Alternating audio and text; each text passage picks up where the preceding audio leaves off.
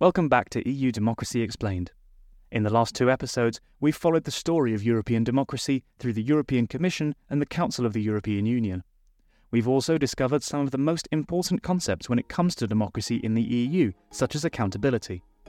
Today we complete the institutional triangle and tackle a new concept, representation, by discussing an institution that you're probably already familiar with, the European Parliament. It might be tempting to look at the European Parliament through the lens of what you may already know about national parliaments, but you can't really compare the EU to any national system. It is its own unique thing. And that poses a problem when it comes to exploring whether the EU is democratic, because most people's basic understanding of what democracy is and isn't is rooted in their understanding of national systems, where a country's government is precisely that, one country's government. In contrast, today's European Union includes 27 countries, and that's why the modern EU's legitimacy rests on 2 foundations. That which is granted by the 27 democratically elected governments themselves, which we discovered with the Council last episode, and that which is granted by European citizens. So let's recap. The institutional triangle is where European legislation gets made. The European Commission, representing the interests of the EU as a whole, proposes new legislation. In most, but not all circumstances, that proposal needs to be approved by the 2 bodies that represent the 2 foundations of legitimacy: the Council of the European Union, representing the 27 governments, and the European Parliament, representing European citizens. The Parliament has its origins at the very beginning of the European project, starting out as the Common Assembly of the European Coal and Steel Community. When, in 1957, the European Economic Community and Euratom were created, the Assembly came to be shared between these 3 entities. The new European Parliamentary Assembly met for the first time in March 1958. But the Assembly's democratic character was very different to that of the modern Parliament, and this is where our story begins. Deputies at the time were nominated by each of the national parliaments, and the Assembly only had consultative power.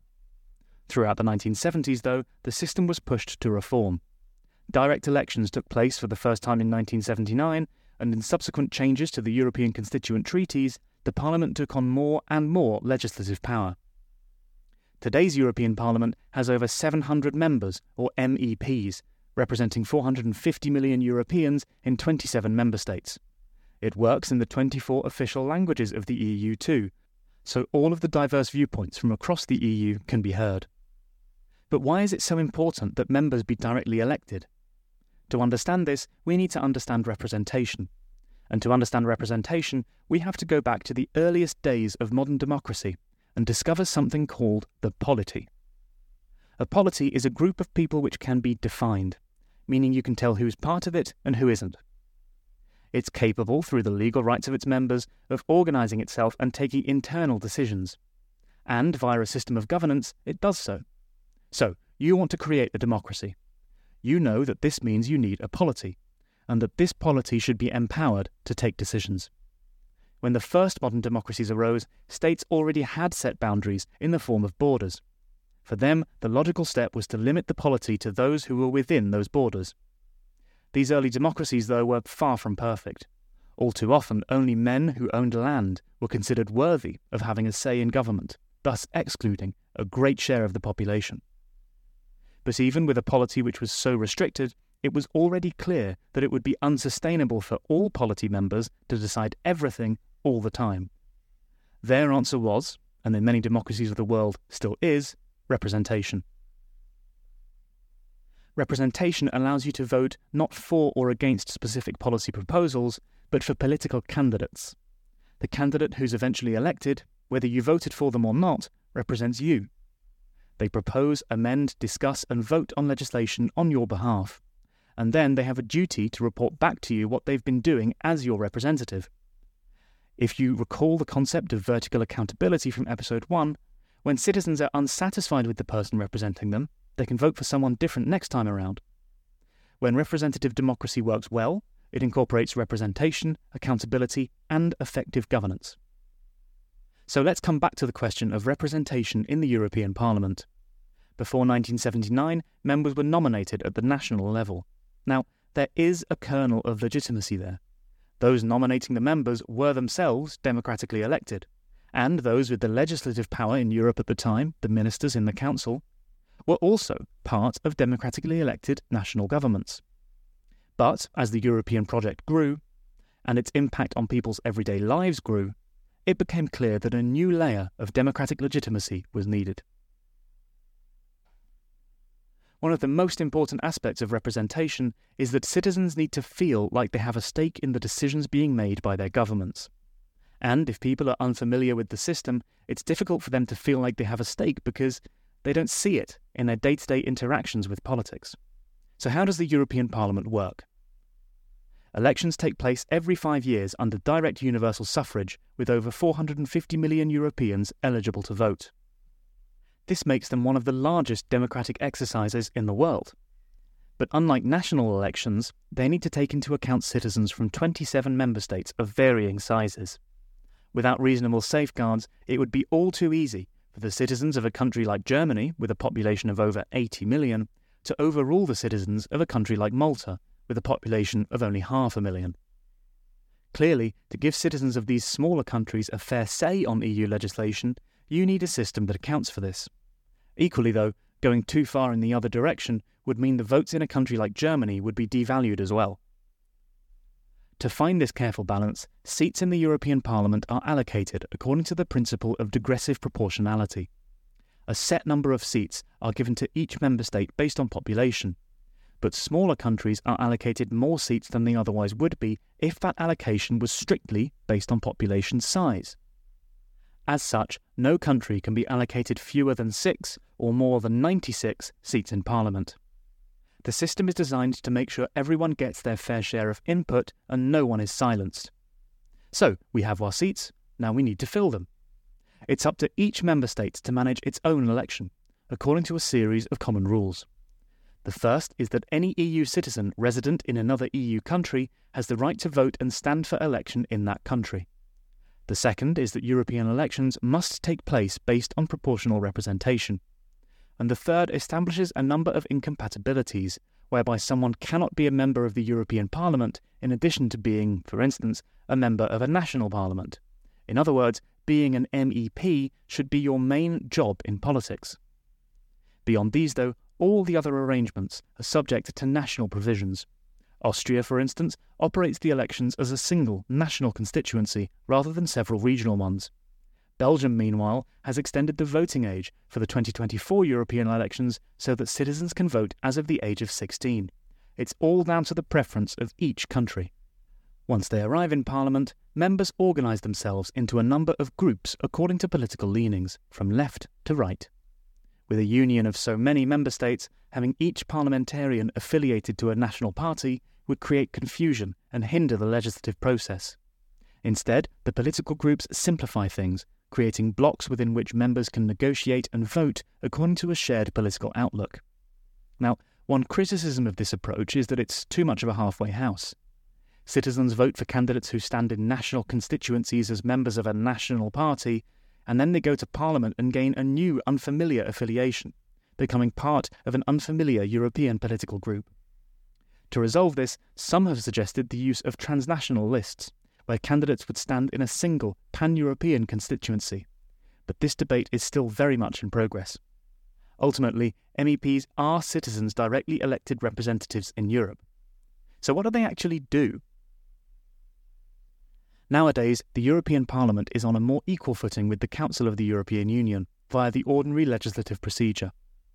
Under this procedure, also known as codecision, no legislation can pass without the consent both of the Council and of the Parliament. And since 2009, crucial policy areas such as security and justice, agriculture and fisheries, and many more have come under this procedure. So MEPs have more of an input on more policies than ever before. This being said, there are still areas like taxation policy where it doesn't apply. In these cases, the Parliament does still have a consultative role, but its advice is not binding. Another change surrounds the appointment of the European Commission's President, which, since the 2009 Lisbon Treaty, is required to take into account the European elections. You might remember in episode 1 where we discussed this process and touched on the fact that some find it problematic, arguing that nomination by the European Council and approval by the Parliament was not a direct enough way of selecting the Commission President. And in response to those concerns, in 2014 the Parliament introduced the so-called Spitzenkandidaten process. Under this process, a candidate nominated by the leading group in the new Parliament would become President of the Commission.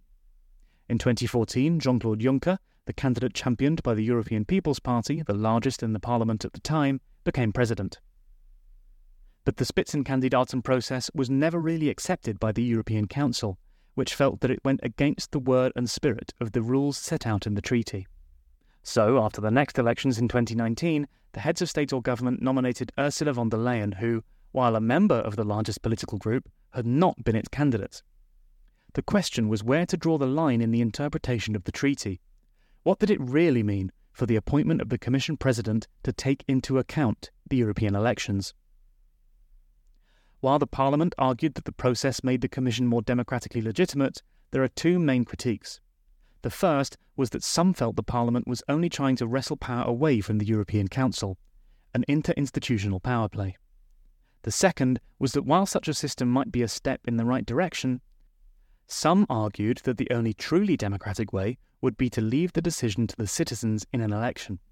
The experiment only lasted one term, becoming a political tug-of-war. Finally, there's the question of legislative initiative. Now, the right of initiative is crucial in a representative democracy because it allows elected representatives to draft and vote on proposals on behalf of the citizens they represent. Now, the EU system, as we discussed earlier, is unique. The Parliament represents the European citizens, the Council represents the national governments, and the Commission represents the interests of the EU as a whole. On that basis, the right of initiative rests with the Commission alone. Now, in a more traditional interpretation of democracy theory, a parliament not having the right of initiative does seem odd. And in 2022, the European Parliament said as much, stating in a June resolution that it should be granted a general and direct right to initiate legislation. As always, though, things aren't quite that simple. The Parliament does have a direct right of initiative for proposals regarding its own functioning. And it can also, like the Council, ask the Commission to submit a proposal on a given topic. And let's return to the question of decision-making. If the Parliament were to gain a full right of initiative, should the Council not gain it as well? After all, the ordinary legislative procedure means both institutions approve legislation in co-decision. We have to remember that the EU is a unique system, and therefore that imposing this traditional interpretation of democracy theory, which is mostly used to analyse individual countries rather than something as unique as the European Union, might not help us understand it fully. In the end, though, the right of initiative remains an open question, and while the Parliament continues to push for reform, a change of system looks unlikely in the short or medium term. Democracy in the European Parliament is a complex picture. It develops slowly and can legitimately be critiqued, but ultimately it remains one of the world's most significant exercises in representation. So tell us what you think. Is the EU democratic enough? How should the Commission President be appointed after the next elections? And what about the right of initiative?